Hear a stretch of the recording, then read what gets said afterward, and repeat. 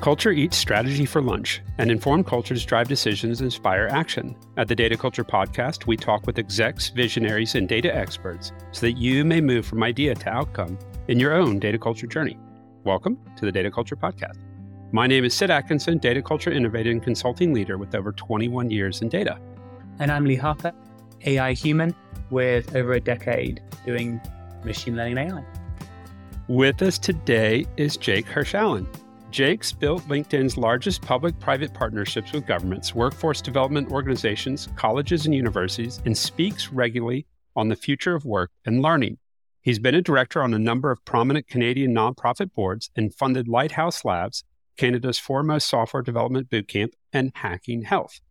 Jake's previous career has included intellectual property and international criminal law, teaching global health at McMaster University, and clerking at the Supreme Court of Israel. Jake, it's exciting to have you on today. Thank you for making the time.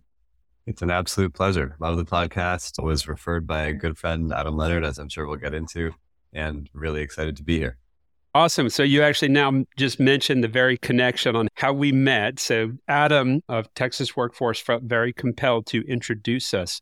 So what was that collaboration he and you had? It was very organic to begin with. I am what in traditional public-private partnerships speak would be considered a vendor. So I work for LinkedIn in terms of building commercial relationships between us and governments, but specifically where those governments use LinkedIn Talent Solutions not to help themselves, not to hire or train their own employees, which is the majority of our work with governments, but rather to help others.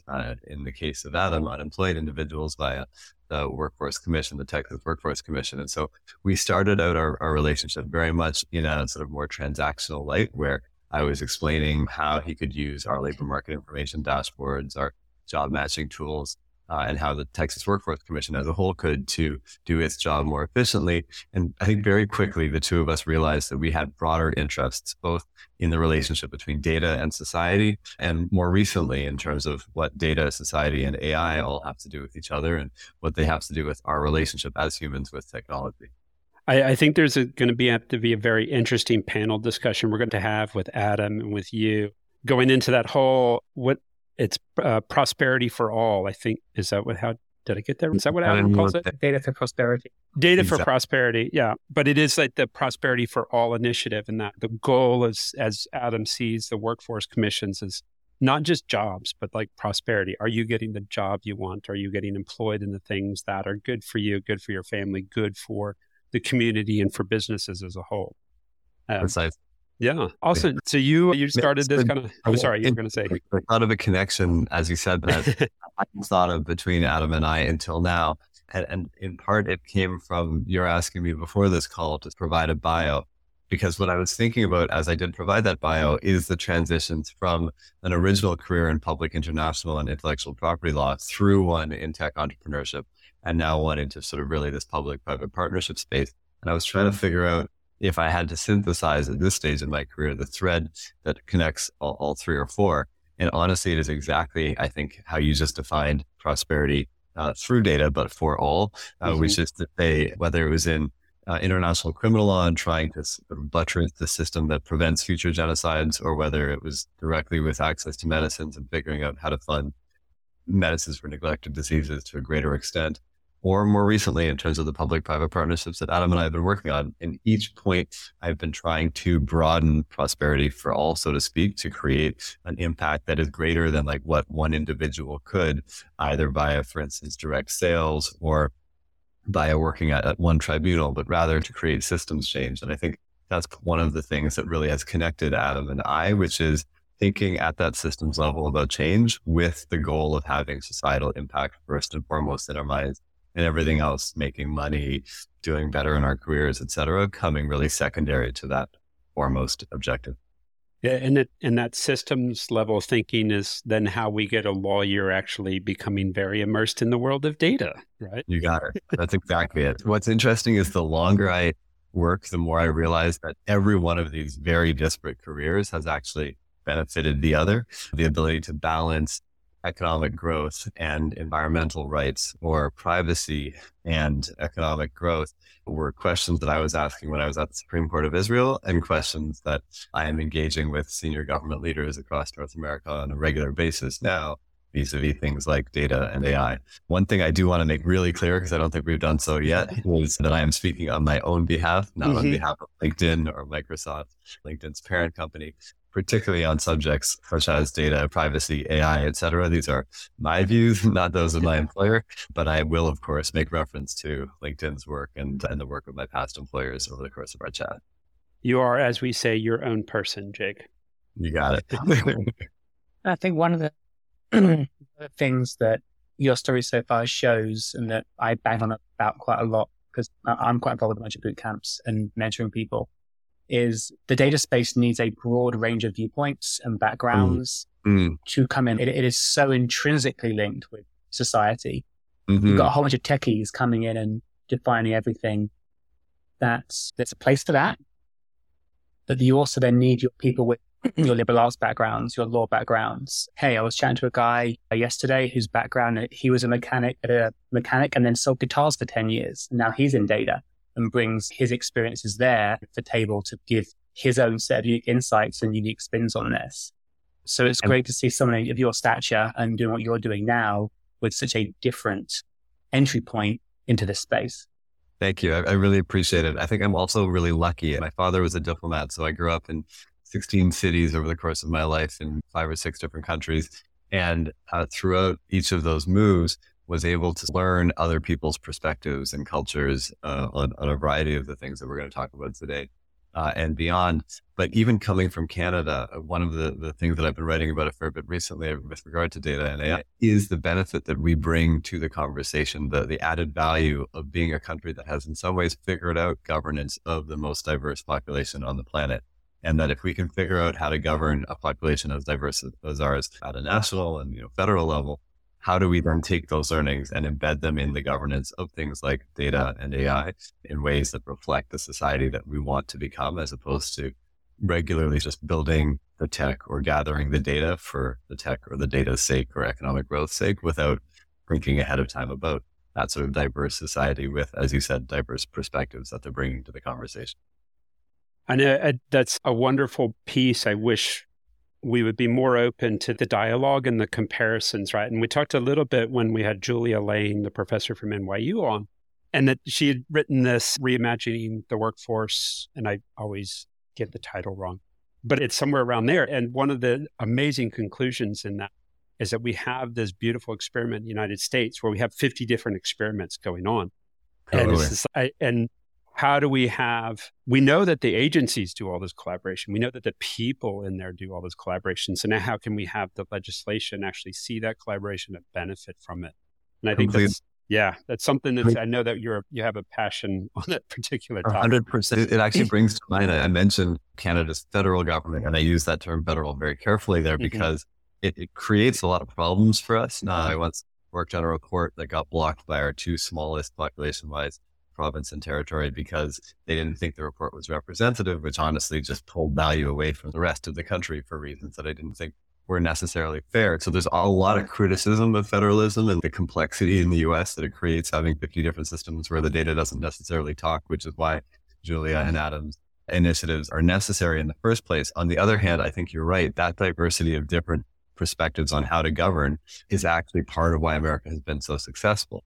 And thinking of America as 50 different states, almost in the nation state sense, rather than simply the states within the United States of America, is often helpful because there are ways in which different EU states are actually more unified than US states, right? I work a lot in education outcomes, and articulation between educational programs in some ways actually works better across different EU countries than it does across US states. And bearing that in mind, I think it's really helpful for us to have a lot more cross-learning than we currently have. I was at a conference on micro-credentials.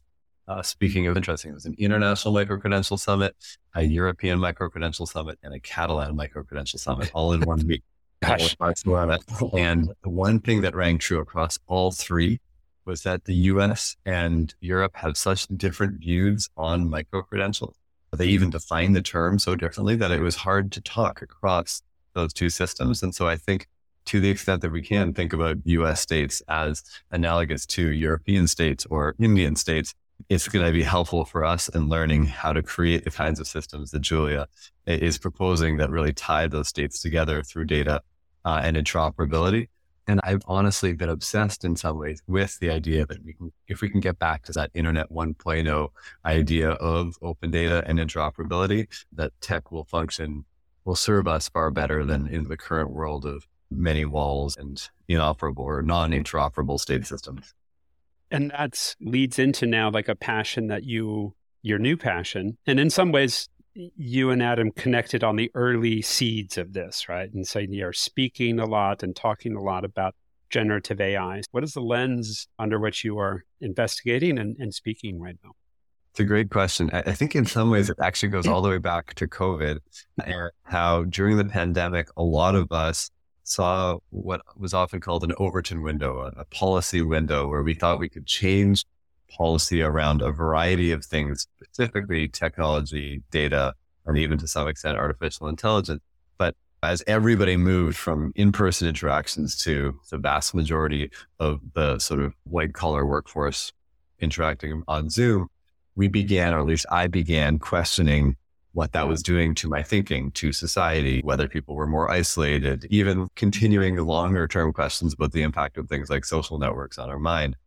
And if you continue that thread to the most recent hype in some ways, but I think also positive risk awareness around generative AI and the fact that so many of the top scientists in this relatively new field and large language models and artificial intelligence have been ringing alarm bells about the potential for this to be really detrimental to society and really helpful for society, that renewed interest in the relationship between us and technology at a really societal level, right? Like almost at an existential level is AI when it becomes artificial general intelligence, not, as Adam calls it, augmented human intelligence, but rather when the machines really are smarter than us. And I think it is very much an open question whether Gen AI is indicative of us getting there faster, changing sort of the curve, moving more exponentially quickly towards that artificial general intelligence state. That's an open question. I'm not expert enough to weigh in on it,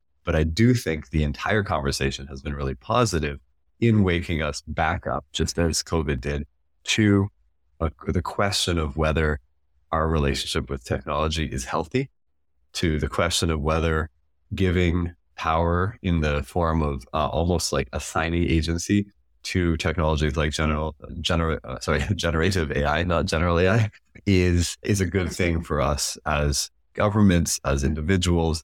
I think those questions are really positive. And maybe I'll end at least this thread, this diatribe, on the fact that positivity in part comes from the fact that, as a great thinker out of University College London, Mariana Mazzucato, has argued many times, we can start our conversations at what a better future looks like and then work back from there, including our conversations about our relationship with data and AI, and that the generative AI hoopla has in part facilitated that like really positive, deep societal conversation about us and our relationship to tech. Yeah, so maybe this is like the intermission where you can put out the call to your science fiction writers and see who is going to pick up. Yeah, so if you don't mind, like throw that idea out to the universe right now, and let's see if anybody listening will want to take you up on that. Thank you for bringing that up, because this is something we've obviously talked about in the past, and that it's an idea I'm obsessed with, and I want others to not just be obsessed with, but to, as you said, help fill in the blanks, write the stories. I was asked a couple of years ago by Jobs for the Future to speak on a panel on what the future of work could look like from a science fiction perspective. And to be blunt, it was a pretty depressing panel, because if you look at science fiction, most of it depicts dystopian futures, right? If you're looking at Margaret Atwood's Handmaid's Tale or Neil Stephenson's Snow Crash, where the term metaverse was coined as this sort of dystopian advertising-filled reality, virtual reality. Or, and this is why I learned so much from the panel, each of the other panelists was a non-white dude, right? We were talking about diversity earlier. This is 3 white dudes talking about tech. There's clearly an issue with even what's happening today on this podcast. And I think what was great about that panel was it was a bit of the opposite. It was looking at Dubois' The Comet as a reflection of how Blacks have been treated in literature in the past, science fiction, and how accurate in some ways, how much foresight Dubois had in depicting a world in which a black man was almost lynched for having saved a white woman, post-apocalyptic version of New York. I learned from the diversity of perspectives on that panel that there was actually an almost universally dystopian picture of the future being portrayed by sci-fi. And what I was explaining to you in the past, I'm excited about, is whether we can actually do the opposite. Can we paint a more positive picture? Can we paint a utopian picture of the America we want, of the Texas we want, of the Canada we want, of society, and then work back from there?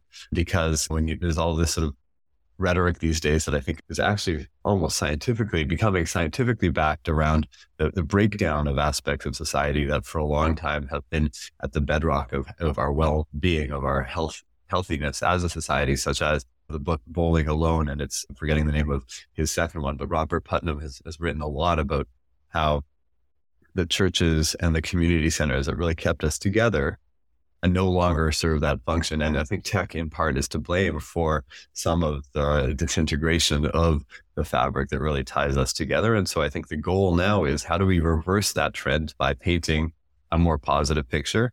Who wants to write the science fiction novel that is utopian, where we have a society that is really cohesive and meaningful, and people spend their lives doing things that allow them to feel satisfied and to feel love and like they are connected in the ways that they want to be, not necessarily exclusively by Zoom, but rather perhaps in reality with technology facilitating those human real connections.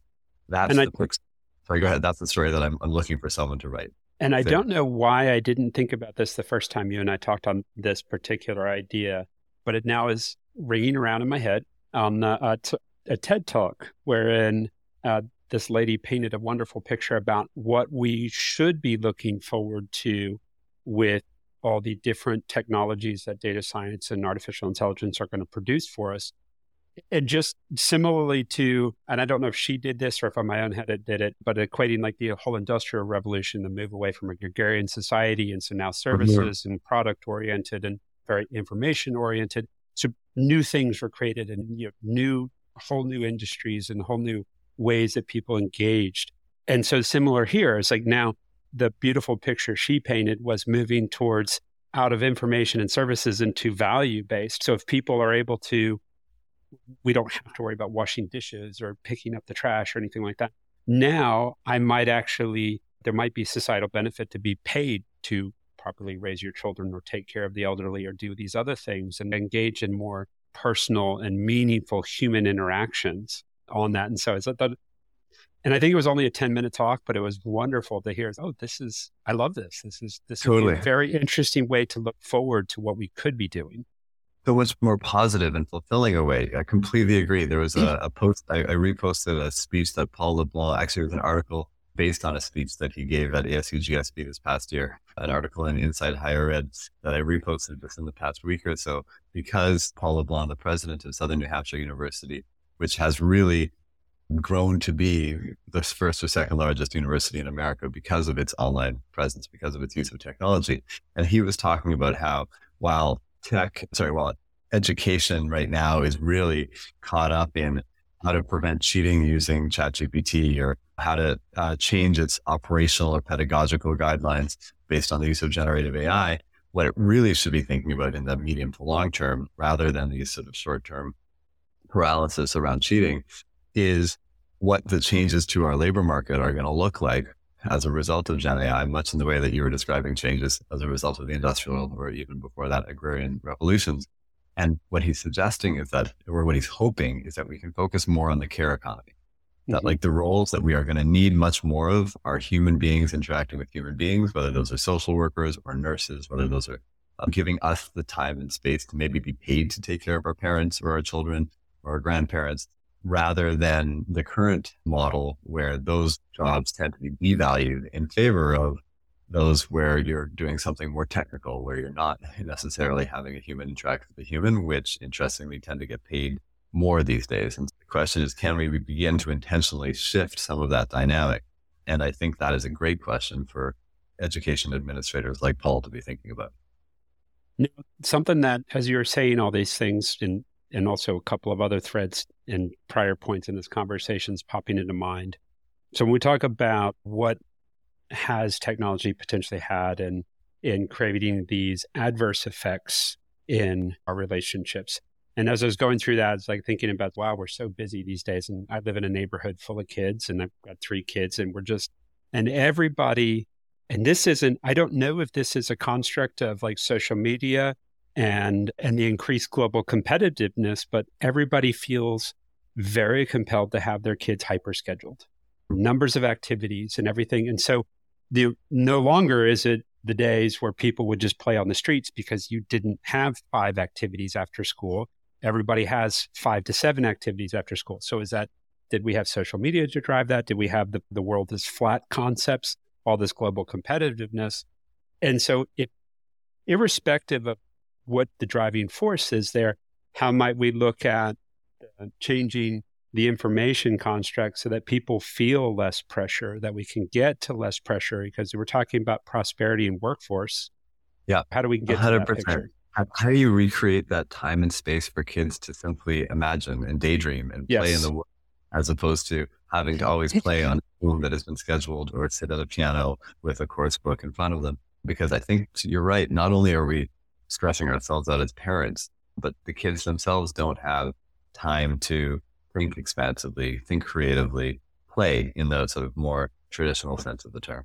Yeah, that if we keep going the way we're going, even like that wonderful teenager listening to this idea, not that we have teenagers listening to this podcast because it'd be very boring, but you never know, right? There might be those couple out there. It's like, oh, I want to take Jake up on that, writing that book, but then do they have the time? But how do we create the time for the next reams of authors? Yeah. And how might we do that through the workforce development? And how might we do that through data feeding? I was at an amazing conference in Paris 2 weeks ago that UNESCO put on. Honestly, really surprised me because UNESCO has this, to be blunt, reputation of being a pretty boring academic part of the UN, which of course in and of itself is not necessarily renowned for fast moving action or impact. And yet in this conference, there was 2 things that really shook me. One was this focus on whether we can create a system of education that allows for exactly what you just said, space for play, where there is less of an imposition, not just because of sort of academic rigor and our history of, for instance, in East Asia in particular, there's a huge amount of pressure on kids to excel academically to such an extent that in some cases they have almost no free time, right? Not only are their days fully packed with school, but their evenings are as well. And a lot of the input on how education should not simply be productive from an academic standpoint, but also create happy, fulfilled, meaning-seeking, and play-engaging people, that a lot of that input and energy is actually coming from East Asian countries where there is a push back against that really traditional emphasis on education. So that was one piece. The second piece was a book that was launched at the conference called something like The Tragedy of EdTech. And it was written 500 pages, classic, massive UNESCO World Bank kind of report, but it was written in the form of a Greek tragedy. And it was describing the role of EdTech during COVID and how in so many cases, technology exacerbated inequalities, made education itself worse for a lot of the people participating in it, and in fact, alienated a large number of people from education because it was done so poorly online. And that a lot of the savior complex of the EdTech community in suggesting that we were going to come in and keep education going or even improve it via online. As someone who's been pushing online learning for a long time, it was, I think, really hard hitting to hear that in many cases, we might have been better with more desks and schools open, in the opinion of the authors of this report, than shutting them down, moving kids online and setting back, a generation of students in one way or another. Yeah, it's also, and Lee knows that I end up with like parental references a lot because it's my life, right? But the interesting thing, I have coffee with a couple of the dads. We're buddies. All our kids are in Scouts together. And so we just catch up. And one of the things that we were noticing, we were comparing notes across like not only our kids, but our kids' friends. It's like kids seem a lot less social these days and because of this relationship with technology. And then interestingly enough, and in the Atlantic or something, one of the article came out, and it wasn't just us feeling this and noticing this. It's generally all these kids are so connected, and we don't, you can say now our 14-year-old does not have a phone. We're not getting him one anytime soon. Wow. Yeah. That's amazing. And so but all these kids are so connected, so hyper connected that they actually want to be able to be at home and to decompress. And it's like kids aren't coming over, people aren't relating as much. But then the question is like, but is that a real connection, right? If you are texting, if you are doing this throughout the school, you are literally around people, right? Yes. Like I heard at one point somebody joked that was like the inspiration for The Walking Dead, was like just looking at people, just droves and droves of people walking down the street on their phone and nobody looking up and looking around. So scary. But yeah, so I am back to that kind of that thing, that call earlier. I am all for like the utopian picture wherein we cast like how might we use data and technology to inspire real purpose, real interactions, real connections. Totally. How do you get back to podcasts and phone calls as opposed to Zoom calls and video? Because those allow us to, at least with several of our senses, be able to interact with the rest of the world while we're engaging in something that we deem to be productive, which of course we have to do for X% of the day. Mm-hmm. And how even can we take it one step further and perhaps sometimes go for a walk in nature without any audio in our ears or screens in front of us, with that in and of itself allowing for the daydreaming, that sort of space to be properly human and to interact with each other in the ways that we need to. There was a really cool device I came across last weekend that some new parents that I hadn't seen in a while had for their 3 or 4-year-old, which just allows you to put in paper cards and then plays audio off those cards. So you can play audiobooks or whatever, but there's zero screen. There's just 2 knobs that a 3-year-old can figure out. Nice. And they allow the 3-year-old to listen to things that I think in many cases parents are relying on an iPad to show in video form, and therefore perhaps facilitating the addiction to blue screens that so many of us suffer from. Well, also people have separation anxiety when they're away from their phones now because of this like constant connection and the way that certain tech firms are very good at tapping into people's oxytocin levels and other things in the brain. Yeah, that's also a hard thing too. My wife had this, I think, fantastic idea that she's not the only one to have it, but we've been thinking about writing an article on it for some time now about how we in some ways need a federal commission to protect us from those apps or those companies that have the ability to shape our minds at a certain scale or to a certain degree, right? Anytime you can affect over 1 million people's minds with the click of a button and either create stress reactions or other reactions, there should be some degree of regulation, because that kind of power was never, I don't think humans were ever designed to understand or be able to leverage that kind of power in a safe manner. And our governments were certainly not created, our legal systems were certainly not designed in a situation where one person could have that kind of influence, which I think is why political systems are being damaged to the extent that they already have been by a variety of types of social media. It's why I've been particularly proud that LinkedIn, as an example, has not accepted political ads since the Cambridge Analytica time, and even I think a few years before, because we realized that we were having or could have a negative impact on elections and wanted to ensure that our platform didn't do that. That's a nice segue. Another thing that interests me around tying back into the AI conversation, and now you've mentioned regulation and government. The field is moving insanely fast right now, from where we were back in November when ChatGPT was released up to where we are only just 10 months later, and we've got entire new tech ecosystems existing. These models are already way better than they were back 10 months ago. It's accelerating faster and faster. VC money is piling in. It's the hot area to be in right now. Yeah. I mean, that governments already move slowly, which is a challenge for which there's good points to that intentionality rather than just knee jerking and outlawing a whole bunch of things with no regard for the consequences of that. Sure. But also it's hard for me to keep up, and it's my job to keep up with this. Yeah. And it's hard to keep up with everything that's going on. Sure. And of course, then you've got the global side. Canada or the US or the EU regulates this. Will China, will India, will other nations, will Russia? Yeah. So it's almost like this. On one hand, I think people want regulation or some kind of protections. On the other hand, people don't want to be the ones that lose out and get behind in this new space. Yeah. How do you see, from your very broad, expansive viewpoint, all of that tying together, or can it really even tie together very well? a great question. Again, I want to reaffirm that I'm not speaking on behalf of LinkedIn and Microsoft because they have takes on regulation, which of course relate to their understandable interests and influence in the space. But from just purely Jake's perspective, not my employer's, it's a wonderful question that I've been thinking a ton about. And I'm really happy that there is so much interest in writing about it and excitement about it, particularly amongst political leaders, because I think that's in part what's been missing. That's even what was missing during COVID. Folks were understandably freaked out about the health consequences, pouring their attention there and took their eyes away from the impacts of tech on society in a way that at least now a lot of leaders are seized with the issue of AI and its impact on society.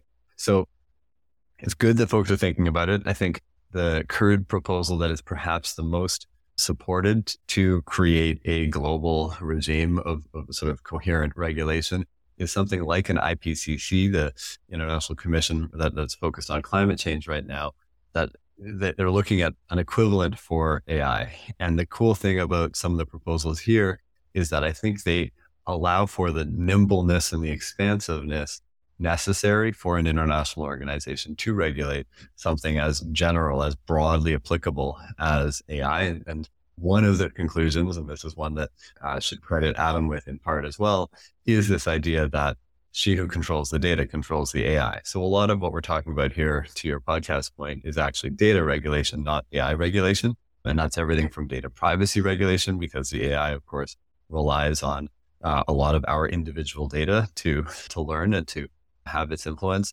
but also to things like data cleaning and questions of the labor involved in a lot of data cleaning right now, predominantly happening in the developing world, the impacts of going through that data cleaning on the minds of the folks that are having to do it. Even the fact that a lot of the data going into some of these Gen AI platforms is itself manipulated or could have come from another Gen AI platform and therefore isn't as robust as it. Oh yeah, the dilution of data is becoming a really interesting and very quickly deteriorating issue. Precisely. And also interesting from the technical, because people didn't really know what would happen if that happened. And now it's really not good. Okay. Yeah. And that's why we shouldn't have these black boxes operating at the scale that they're currently operating, in my humble opinion. If we are going to let something influence minds to the extent that social media has and Gen AI likely is, we should understand how it's making the decision, so to speak, or producing the content that it is producing. And so that's, I think, in part why there is this huge rush to regulate. Now, the reason this IPCC idea, I think, is moving faster than many others around global regulation is in part because it allows one to include a bunch of different risks associated with AI and benefits that are coming from AI, and then match those to solutions that will either provide the possibility of monitoring or even to some extent regulating those risks, and the possibility of accelerating or providing energy resources to the solutions that are beneficial, whether they're in healthcare or other aspects of sort of intellectual and economic growth. And so it's that flexibleness that I think is really positive here.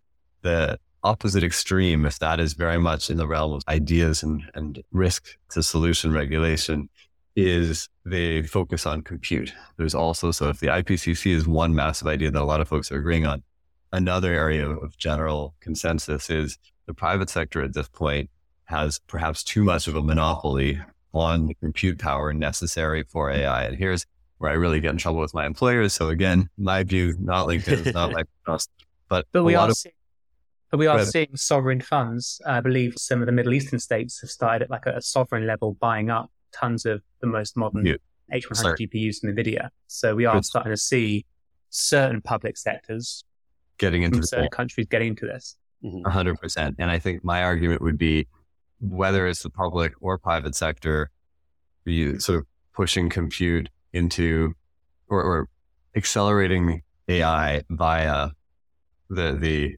acquisition and the building of huge amounts of computing power, often backed by NVIDIA chips, among others, that process can be done in a way that is either open, like Internet 1.0, where that compute is openly accessible to every player and where the models that are built on it are both evaluated for their risks and accelerated where they're seen as having a positive social impact, but in a manner that is open and again, accessible to all. I don't think the Middle Eastern funds, the Emirates funds that are getting into those compute resources are necessarily thinking about things from that open perspective, although I must say I haven't followed it that closely. You tell me, Lee. Yeah, it's hard to separate those particular things from the businesses owned by the entities they're in. But sorry, Lee, go for it. So there's one final kind of interesting question like on this topic that I've been thinking about a lot. I know a lot of folks are thinking about as well, is from the idea of responsible AI, there's a lot of goodness to these things being, right, maybe not formally open source because that has a specific meaning and set of constraints that most models can't, because often the data can't be fully open source for privacy reasons, even if the models themselves can be. But there's a thought that people are thinking about, should these next half models be fully open or be fully open, because you can do a lot of good with them and bad with them. If we compare these things, say, to splitting the atom or a similar kind of thing, that can be used for incredible uses, lots of inexpensive energy that's not necessarily as differently polluting, but perhaps easier to control pollution-wise than some fossil fuels are, for example. Yeah. Similarly, give that to anybody, and they can put bombs with it too. And that can be very bad. So similarly with these models, we can do great things, or we can with voices to then create spam calls, and they sort of think their child's been kidnapped when they really haven't been. So what's your view on what open could mean for an AI system, or what open perhaps should mean? Should it be fully open, or is there some kind of balance? I think it should be as close to fully open as possible. And I think the balance is the same balance that we have struck in terms of tech regulation for much of history, but where we're not necessarily making the right analogies to the way that we regulated Internet 1.0 and Gen AI.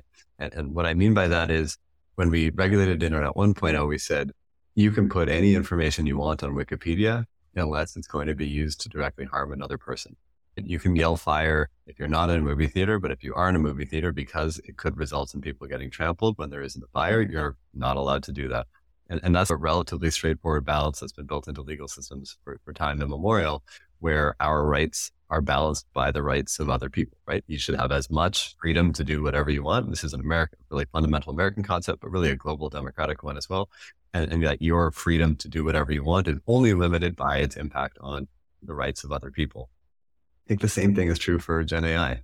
We should try and keep it as open as possible where the uses are in the public interest. And specifically the concept of CERN, like the collider in Europe, which was interestingly built as a shared resource globally with early development of the internet, in part resulting from the attempts to share those innovations openly and globally, that like you could see a similar CERN for AI built on this sort of shared open source, but you're right, not necessarily using the original definition of that term, but open source compute facility that you can then build public interest Gen AI on. That massive, probably multi-$100 million initiative, if it is structured and regulated in the right way, could provide a positive counter to some of the more closed ecosystems that big tech has built as of yet. And I think that's, to me, seems like some of the power potentially with that IPCC approach. Like I would be a big fan of more monitoring, more data, and therefore thinking going into what might we set up as the rules so that everybody can play fair and more people can benefit. Because we have seen this over and over, is that so much the logical fallacies abound in lawmaking, right? I heard this one thing, and therefore that is a massive problem. And then I am now going to regulate upon the edge cases. And in that, regardless of which side or spectrum, wherever you are in the cube that makes up your political ideas, everybody tends to lose in that. And I think, as you just pointed out, regulation is not a term I think meant to use almost ever in this conversation. Right. Rather, as you said, the IPCC would be monitoring. The term for AI would be compute facilities. And in both cases, they would be as transparent as possible in order to facilitate this sort of public interest use of AI for humanity, so to speak. I know these are really broad terms, but what they are not, as you said, is specific regulations prohibiting activities, or as Italy almost laughably did, banning ChatGPT. Yeah. Rather, the idea is figure out the better balance of open and closed, of public and private, around technology and of tech and economic growth versus societal and human benefits that are not just technological advancement. And then once you have figured out those admittedly very complex balances, but which like court systems have forever been designed to weigh, and to some extent legislatures and other aspects of government were created to balance, that we go back to those institutions and allow them to properly balance these different rights and responsibilities without, as you said, the knee-jerk regulatory reactions. And I think what's interesting is through the messy workings of different governments, whether it's sort of US, the federal or state level, or all around the world, you're actually seeing some of what you're describing bubble up.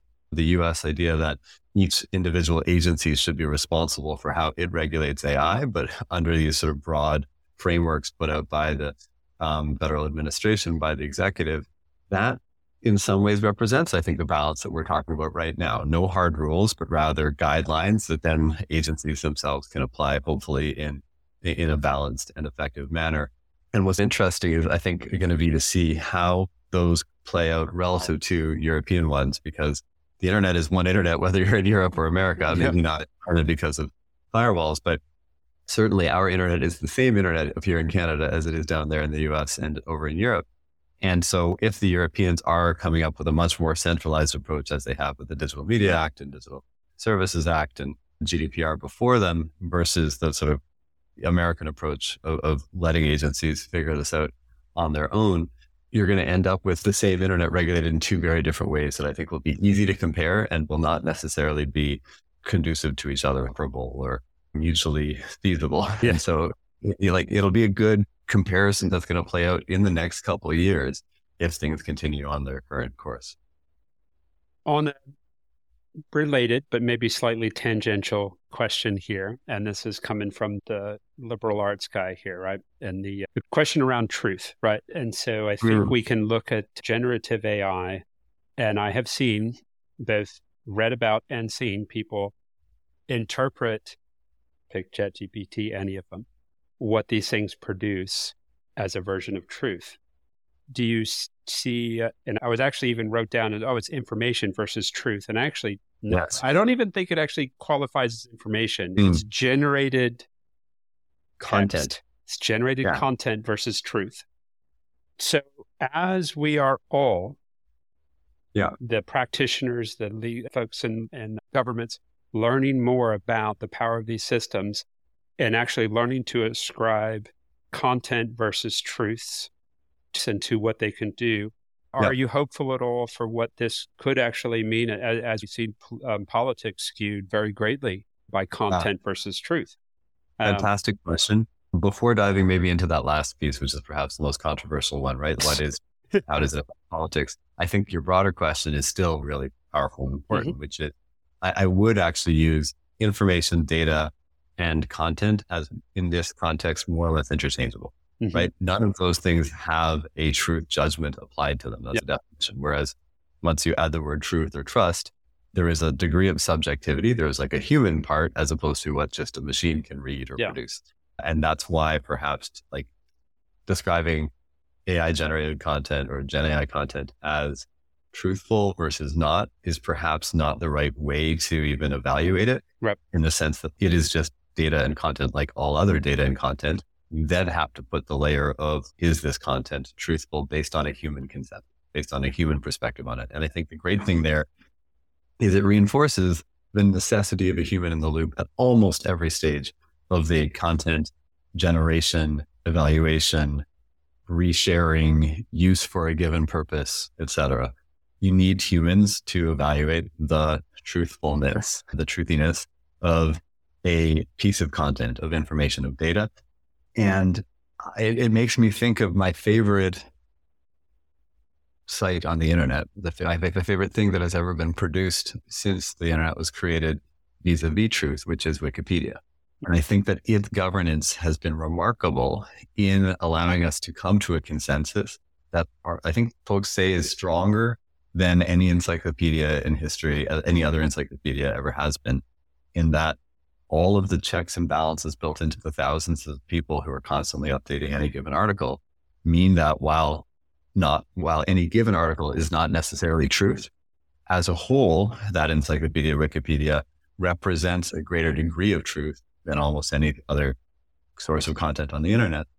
And that you can contrast that with a huge percentage of the Gen AI content that has been created based on other parts of the internet, which in some cases were intentionally misleading, right? Mm-hmm.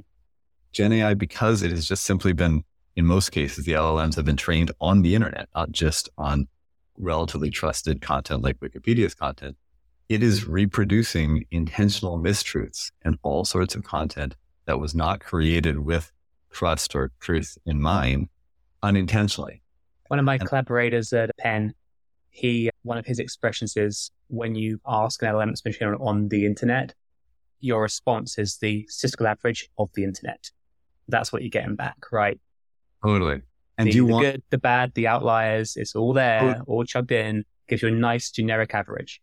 When was the last time that's what we taught, right? If you're in a classroom, I remember in high school having incredible English teachers teach me Martin Luther King and Gandhi's writing and George Orwell and Hemingway's writing, because it was the best of its class, not the average content.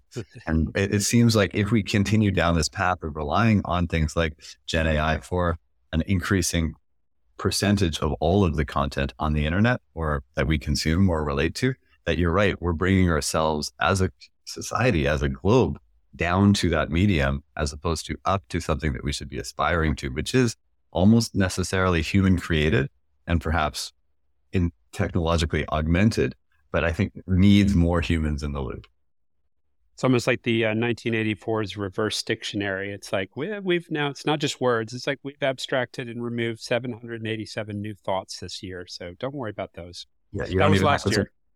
Totally. And I think 1984 is a great example. Obviously, Orwell was brilliant in many ways, but folks like Yuval Harari, writing for The Economist most recently, debating with some of the founders of DeepMind and some of the other key LLMs, the potential dangers of Gen AI, has been reinforcing over and over again that if you pump into these engines all of the ideologies and religion and most persuasive literature and writing that humans have ever created, and then ask those same engines a question, you are inevitably going to be influenced by those ideologies and religions, et cetera. There's a study that a few colleagues up here at a think tank, actually two think tanks, have proposed a number of times, and we're looking in essence for a government to help us fund. But the study is supposed to be on government budgets. One of sort of the easiest ways to understand a given government's activities over the course of the year is to look at its annual budget, see what they spent money on, who they funded, et cetera. And up here in Canada, we really struggled with our history of genocide of Indigenous peoples, particularly recently, as we've discovered, for instance, tons of mass graves from children killed in residential schools or around residential schools. And that brought to mind the question of, if we were to ask all of these budgets, if they were all, you took all of the federal and provincial Canadian budgets, pumped them into a Gen AI machine, and then you were able to ask it questions about what worked and what didn't work throughout our history. If you said, how should we educate Indigenous peoples in Canada? The answer might be still to this day, residential schools, because it doesn't have the context that those schools were absolutely devastating to the population in question. It just has 100 years of history of funding residential school. And I'm making up the numbers, but the point simply being, layering that context, that understanding to your earlier question of what is truth and what is not, but what is good and what is bad, on top of this, ensuring that human values or ethical perspective, not just the automatic, this is the median average of the internet or of all of these policies, is so important that I think funding projects like that will allow us to begin to explore what's gone wrong by relying too much on tech, on technologically generated content, and how we can correct for that moving forward. Yeah, the example you just gave, Lee and I were just talking with somebody else in the data industry who's going to be on a future podcast, but from the Eckerson Group. And we were mentioning that there's probably a worthwhile analogy between AI and, as I love to draw Plato's allegory of the cave, right? Like, it has no understanding. It doesn't live and exist. Putting aside, do we live in base reality, right? So we just, hey, we live in base reality. Then these things don't live in base reality. It is shadows on the wall. and it does not understand the general consequences. And so to your points, how might anything ever observe, right? And at some point, it probably will. At some point, we might build something that can be in and see consequence and actually experience consequence, but we're nowhere even close to that. And knowing, and as I was telling Kevin, it's like I bring that story up with people just to give them the idea of the limits, that they understand that these things are limited. And so if you understand, put into context the limits, and back to the truth question, this might be useful for giving you information, but it's not going to be useful for giving you truths, because everything else around has to be taken into context.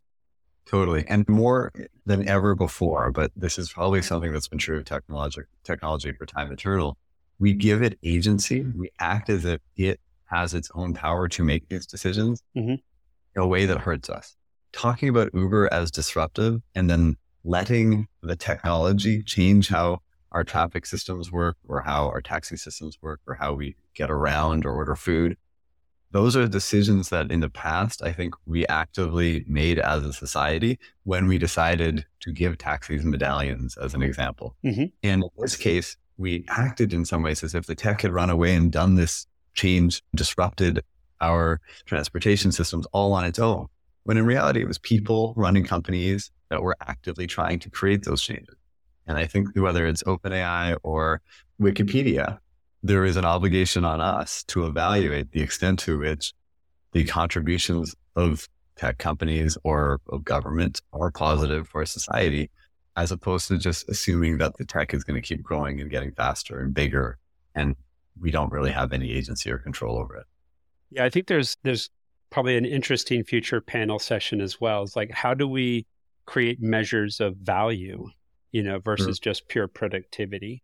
So back to if as somebody who loves a very good balance between freedoms and then ensuring the freedoms of others, like we love to be able to have people create, but how can we do creation also that is generally beneficial to the many people once we kind of take a broader stakeholder thing? And so, for example, like to the Uber idea, the argument has been a while that it takes more cars off the road. San Francisco Metropolitan Transit Authority was a customer of ours at one point, and they had the data that said, no, it didn't. Yeah. So we end up with, and it doesn't mean that Uber is a bad idea. They're absolutely a wonderful thing. As I've said many times, like I would actually have paid a premium for that service over a taxi. Why didn't they just charge a premium for it? How might we, as we go forward, and this is maybe just an open thought versus something to answer today, but thinking about creating measures of value. And I think that IPCC idea, when we get more monitoring, both on what private sector is doing, but also what government's doing too, so that we can collaborate towards what are the right things to measure, what are the right ways to look at that data, and allowing many different inputs and ideas into it. I mean, we're getting really macro here, but part of what you said pointed me to the relationship between neoliberalism or market-based mechanisms and tech, because it's really like Uber being the example of the intersection of those two being the sort of quote unquote problem, rather than just the tech or just the market-based mechanism. And that there has been an assumption, certainly accentuated in the past 30, 40 years, that if you just let the market do its thing, you'll end up with the optimal outcome. And I think you will end up with the optimal market outcome, i.e. you will end up with the solution where those make the most money. But that makes the most money or grows the economy the fastest. But I think, or the tech will accelerate the fastest if you translate from market to tech terms. But that in both cases, that is not, as we said, necessarily adding value to individuals or humanity. And I am excited that you're right. I think for the first time, maybe in human history, we have both the resources and are becoming thoughtful enough to view things from that value-based perspective. Awesome. Jake, what are you working on today? I know we talked about, there's so many ideas expanded upon in this last bit, but what should people follow you on your current passions and topics today? I appreciate the question. I'm going to spend 1 second and put my day job hat back on. So now I can speak on behalf of LinkedIn and Microsoft. And I think the great thing about that is it's what brought us together in the first place, which is to say the collaboration with Adam Letter and the Texas Workforce Commission, and the collaboration between LinkedIn and governments across North America on helping unemployed folks get jobs has really been at the core of my work for the past 8 years. And I think what I'm most proud of is being able to use public-private partnerships as a means to counteract the almost inherent inequality that comes as a result of selling software as a service at scale, where the more you buy and the less it costs. And the way that we have engineered, among many others, to counteract that, interestingly, market mechanism interacting with technology is by working with governments so that they purchase access to LinkedIn's talent solutions, our recruiting, online learning, and labor market information at scale to help those who wouldn't otherwise be able to help themselves or pay for our products or use our products. And so I'm really excited about some of the systems transformation across higher education systems, which learned to learn online and hopefully in a hybrid manner, because I think what is one of the key lessons of COVID and of online learning more generally is that everyone is on a spectrum where each of us falls with a different ratio of how much online versus in-person education is optimal. But similarly, in the workforce system, bringing some of the leading practices of recruiting firms, so search and staffing firms, to workforce boards, which have been massively under-resourced, but the employment service functions within a given state helping unemployed people get jobs should have access to the same technology that LinkedIn is providing or selling to the most effective recruiting companies, hiring managers at big companies all around the world. And I think the Texas Workforce Commission is a fantastic example. Among others, up here in Ontario, our province is also contracted province-wide with LinkedIn for employment services support. And in fact, we have a relationship with the National Association of State Workforce Agencies to do the same. But to return to that Texas example, they are basically using LinkedIn to get unemployed people into jobs more efficiently than they were without our software. And that kind of public-private partnership for me is amongst the most rewarding work that we can do. And so the call out would be, if you are a government in North America looking for a way to help either unemployed folks or other disadvantaged populations, it could be small to medium-sized businesses, it could be newcomers looking to be settled, then reach out, because I am keen to find a way to have LinkedIn support your government in those efforts. And maybe I'll leave it at that, since that's really my day job these days. Awesome. And then I hope someday we can help Adam and TWC think through, it's like back to that value versus productivity, because easy productivity metric might be, oh, we landed 7,000 jobs last month. Yeah, yes. But would that pay the bills jobs, or was that prosperity? Yeah. Are those jobs people are happier, or are those jobs where people simply make more money? So we have to try to think through who could be a good panel group for the measures of value and productivity versus productivity. And let's self-create that utopian world, or at least throw the ideas out there. And we'll let some very creative people pick up and write the stories. Can't wait. Awesome. Can't wait. Thanks so much for thanks for being on today. My pleasure. Great speaking with you, Bill. Thank you for listening and being an advocate of the data culture community. Curiosity intersected with data can inform and inspire change for the betterment of all. Let's build cultures to make this happen. If you have a topic, want to be a guest or chat, reach out to me, Sid Atkinson, or my co-host Lee Harper on LinkedIn via DM or via the Data Culture Podcast LinkedIn group. If you haven't already subscribed to this podcast, please do so anywhere you get podcasts. Be sure to join our LinkedIn group to engage with your fellow data culture changemakers and visionaries. Thanks again for listening.